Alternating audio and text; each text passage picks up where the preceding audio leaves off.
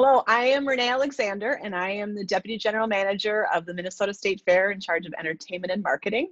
And I'm also honored to be the chairwoman for AIBA, which is in our 50th year. And I think it's probably fair to say in the 50 years of this organization, we have not experienced what our industry is experiencing right now. So today we are here to talk with Bob Cavalieri regarding the force majeure clause as it relates to COVID-19 and what we're experiencing right now. So Bob, why don't you just tell us a little bit about yourself? You are an attorney, but this is in no way legal advice. This is a conversation about force majeure and what it means to our industry right now. Hi, Renee. How are you? It's a pleasure to meet you here virtually. I've been in the industry for a long, long time. I'm one of the what they consider one of the patriarchs of this business. Just to give you an idea, I supervised Brad Mayne way back. He was a fledgling starting person. There you go. But I've been doing this for a long time, but I have a law degree. I practiced law in the Detroit, Michigan area for a while before I got into the facility management business. And I've been in this business for over 40 years. So I've seen pretty much it all except for a pandemic. This indeed is new for me. Now, I don't actually practice law day to day. It's more in a management role. I work for ASM Global, and it's more of a management role in which I've been doing for a long time. But in this business, when you're a lawyer, you still end up practicing some sort of law every single day because we live by contracts and agreements and negotiations and things of that sort, all of which are legal in nature. So sure. I've had a lot of experience in that kind of thing. Yeah. And, from the force majeure clause, I've always looked at it from a promoter side as it's the act of God clause. And it's one of those things that I needed to just make sure it was in the contract. I've seen lots of different versions of it. But I think probably in the last 6 weeks, I'm not alone in that being the person who is scouring that force majeure clause and what that language actually says and what it means. So I guess my first question for you is, again, what is force majeure? And when does it excuse contractual obligations? Well, and part of the reason this can't be legal advice, and what you just said is really prescient in terms of what I'm going to talk about. But the reason this can't be legal advice is because force majeure means something different in every state in the union, because it is a legally interpreted clause.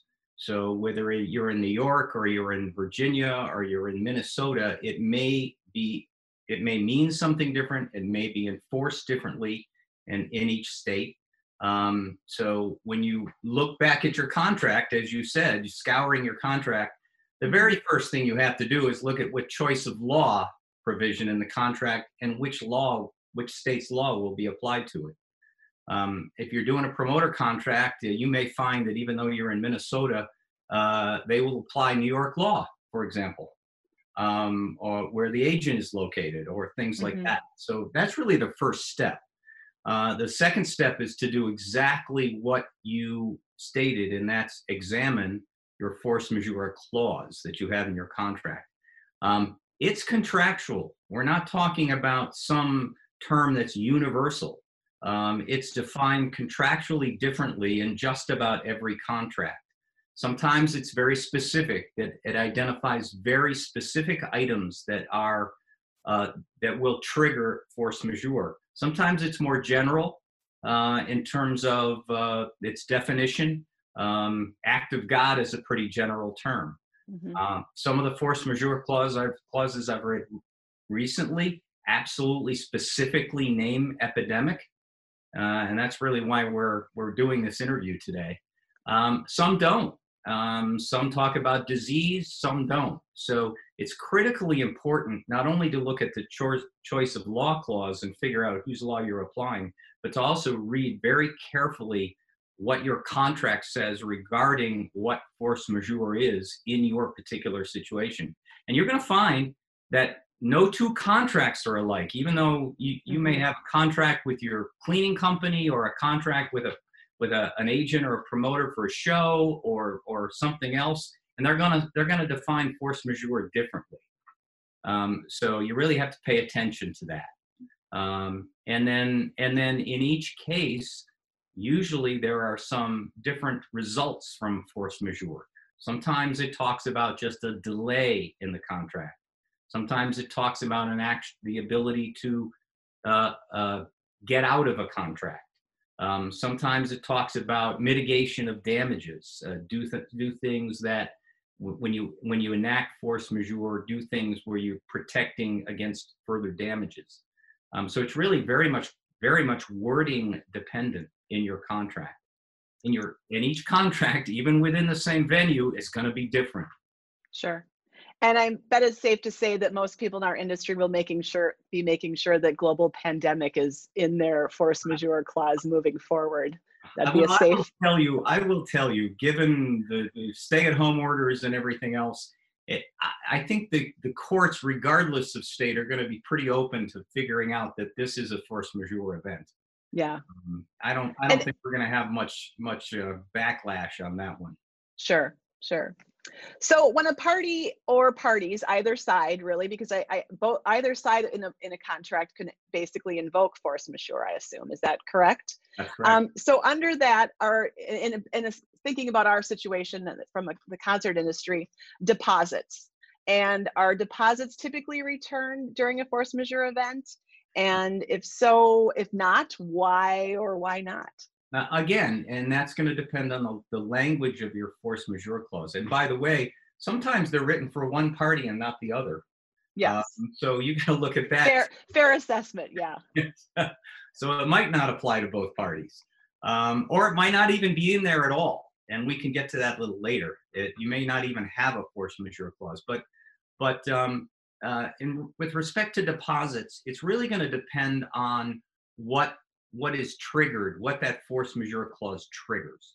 If it triggers, force majeure basically means that the parties can't fulfill the contract, one side or the other. In our case, in this pandemic, it's really both sides can't fulfill the contract as it's written. It may trigger the ability to postpone an event and to do it later.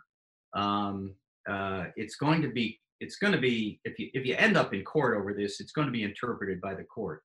So somebody that might postpone an event for a full year might say that's tantamount to cancellation. We need to have a new contract, and I need my deposit returned. If it's, for example, a entertainment event that might be canceled, might be canceled right now, but is rescheduled for 4 months from now. Maybe not. Maybe that's holding on to the deposit for that period of time. Like anything else, there's going to be a tug and a pull back and forth for that. And if what we're seeing a lot of now is things that were postponed earlier and rescheduled for 4 months away are being postponed for the second time, and now being pushed to 2021. So you get to that. My gut is, if it's a business relationship you're after, and you want to keep a good business relationship with that other party, you're not going to keep a deposit if that event's just not going to happen through no fault of either party. And it goes back, I think you touched on, it's a relationship, and it's starting, I'm guessing, with the conversation with that other party before you're pulling out your force majeure clause and trying to hold people's feet to the fire. That's absolutely true. There's a doctrine in contract law called in dealing with a force majeure situation called accord. And that is, rather than getting into court, let's find a way to make this work for us. Let's negotiate a deal where you're coming back a year from now, and we're gonna sign a contract for that right now, so that we know you're coming back. You're gonna continue to do business with us. The enforcement of force majeure kind of indicates that you're already in an adversarial relationship, and maybe you don't want to be there. Maybe you don't want to be there. Well, and I think in this particular situation, we're all hurting. This is not a situation where one side versus the other is gaining something. We're all truly all in this together. So I think that's right. Not forgetting that piece of it. So then you touched a little bit on, Bob, as far as it's varying state by state as far as how, so you want to really look at your contract as far as where the law is. Absolutely, absolutely. Okay. New York's, for example, very strict in terms of the force majeure clause. If they're going to enforce it, they're going to be looking for a specific delineation of force majeure events. Other states, I know California has a bit of a doctrine of impracticality, which is a little broader and allows a party who's it's impractical of performance. That's usually more used for economic harm situations that they can't afford to do it. The situation has changed where it's impractical to perform the contract. Virginia is a little bit looser in terms of what the courts will allow in terms of the language of force majeure. And then if you don't have a force majeure clause, there are still doctrines like impossibility and frustration of purpose, which could prevent or could excuse performance under a contract. Could you talk a little bit more about those two items? The what did you call it? The doctrines of impossibility and impracticability? Yeah, frustration Right? of purpose. You're right. Frustration of Well, purpose. so they Okay. are very, very closely related, and sometimes they intertwine. The most simplistic definition I can give is that impossibility is that the duty is impossible. The obligation is impossible to do. Like if your performer died, it would be Yeah, that's pretty impossible. much impossible. Yeah. Yeah, it would be impossible to perform. Frustration of purpose, a good example would be, let's suppose you decided you cut a deal where you're going to lease some space and you're going to open a Thai restaurant for Thai food, and the government decides to ban Thai food. That's the purpose you were set for, that you both knew about when you entered into the contract, is gone. And so that you might get a court to excuse you from performance of the contract because you can't open a Thai restaurant. Hmm. And then if there's a obligation for mitigation of damages, the landlord might have an obligation to look for another restaurateur that might open an Italian restaurant in this space. So it's very it's really court determined. But those are two other doctrines. In our case, we're pretty much talking impossibility at the moment. Hmm. Now, what happens when they start opening up the economies again and people start moving around again? We're in the mass gathering business. We don't know if that's going to come back as quick as some of these other types of businesses. Yeah, I'm sure your cleaners is going to come back online before we are. Sure. Sure.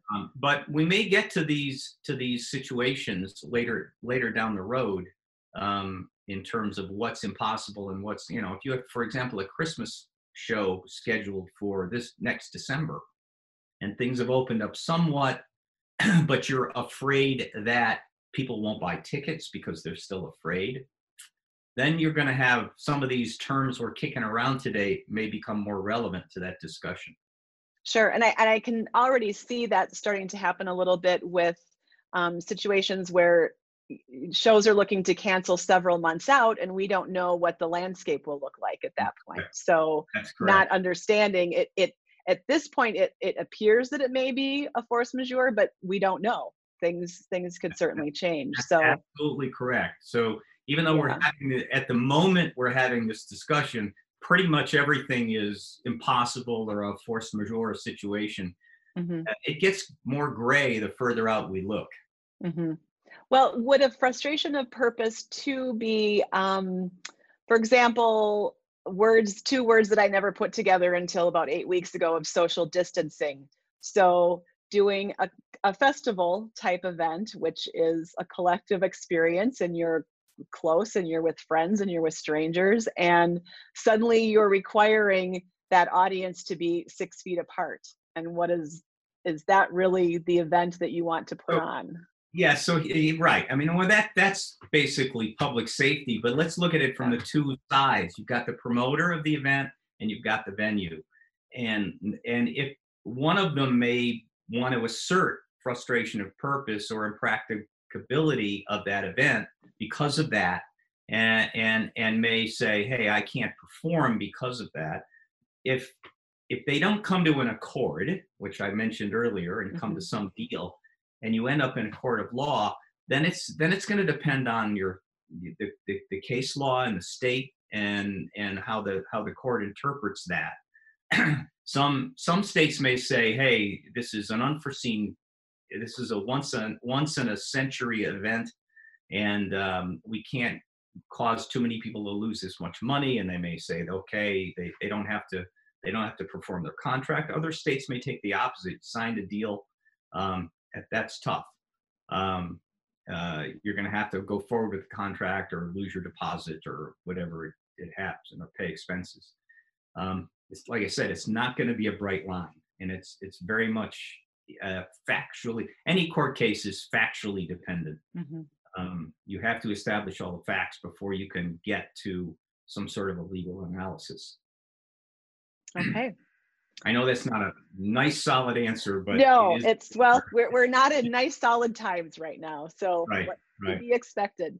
Talk a little bit about, you mentioned the states are different. What about even municipalities? So if you have a situation where the county or the city won't allow the event to go forward, how does that impact a force majeure when you're looking at it? The contract is from a state level. Well, if it's an enforceable governmental order, okay, that you can't convene, it's not going to be any different whether it's a state order or a municipal order or a county order. If it's an enforceable order, then it's still going to be impossibility of performance, I believe.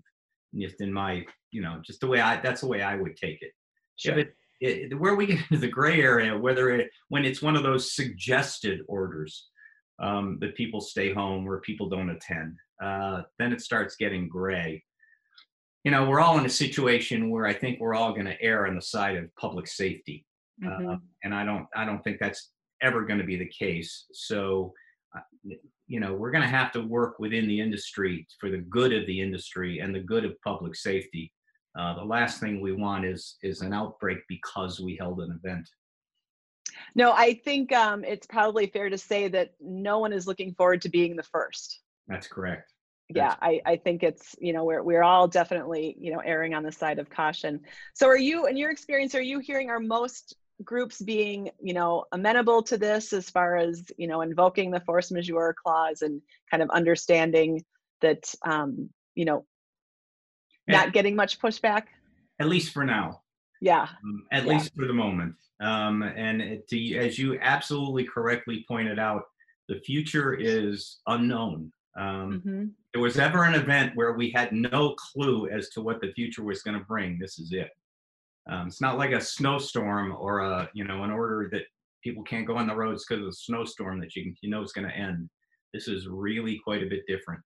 And we don't really know what the end point is or the way it's going to look at the end point. So, I think we all have to have flexibility. On the people that I supervise, they ask me questions about, well, what do you think is going to happen? And I said, to be very honest, I don't know. We've never been here before. No, exactly. So we're going to take this one day at a time, and we're going to make our decisions one day at a time. And that will go for interpreting and enforcing your contracts as well. And I think, that is one of the most uncomfortable things about this whole issue is we're in a business of planning and planners, and give me a date, know what I'm dealing with, and let's figure it out. And none of us can do that at this point. No one has found the crystal ball that tells us what the future will hold. I think the touring industry is starting to become reluctant to try to mount a major tour even in the fall right now, because of the expense involved. We're keeping our fingers crossed that 21 is a better year than 20. Yeah, absolutely. So what would your final takeaway be just during this unprecedented time, and how this force majeure is impacting, our concert industry? What can we take? What's our takeaway? The best advice that anybody, if this was practicing law and I was your attorney, the best advice would be, let's make a deal. let's find an accord. Let's find a way to make this work for both of us now and in the future. Let's balance the equities here and see what we can do and do the best we can to not get in an expensive legal battle in court over something that's been created by a once in a century event. Great. Well, Bob, we thank you so much for your time, and thank you all for listening and watching, and stay safe and stay healthy. You too as well. Thank you.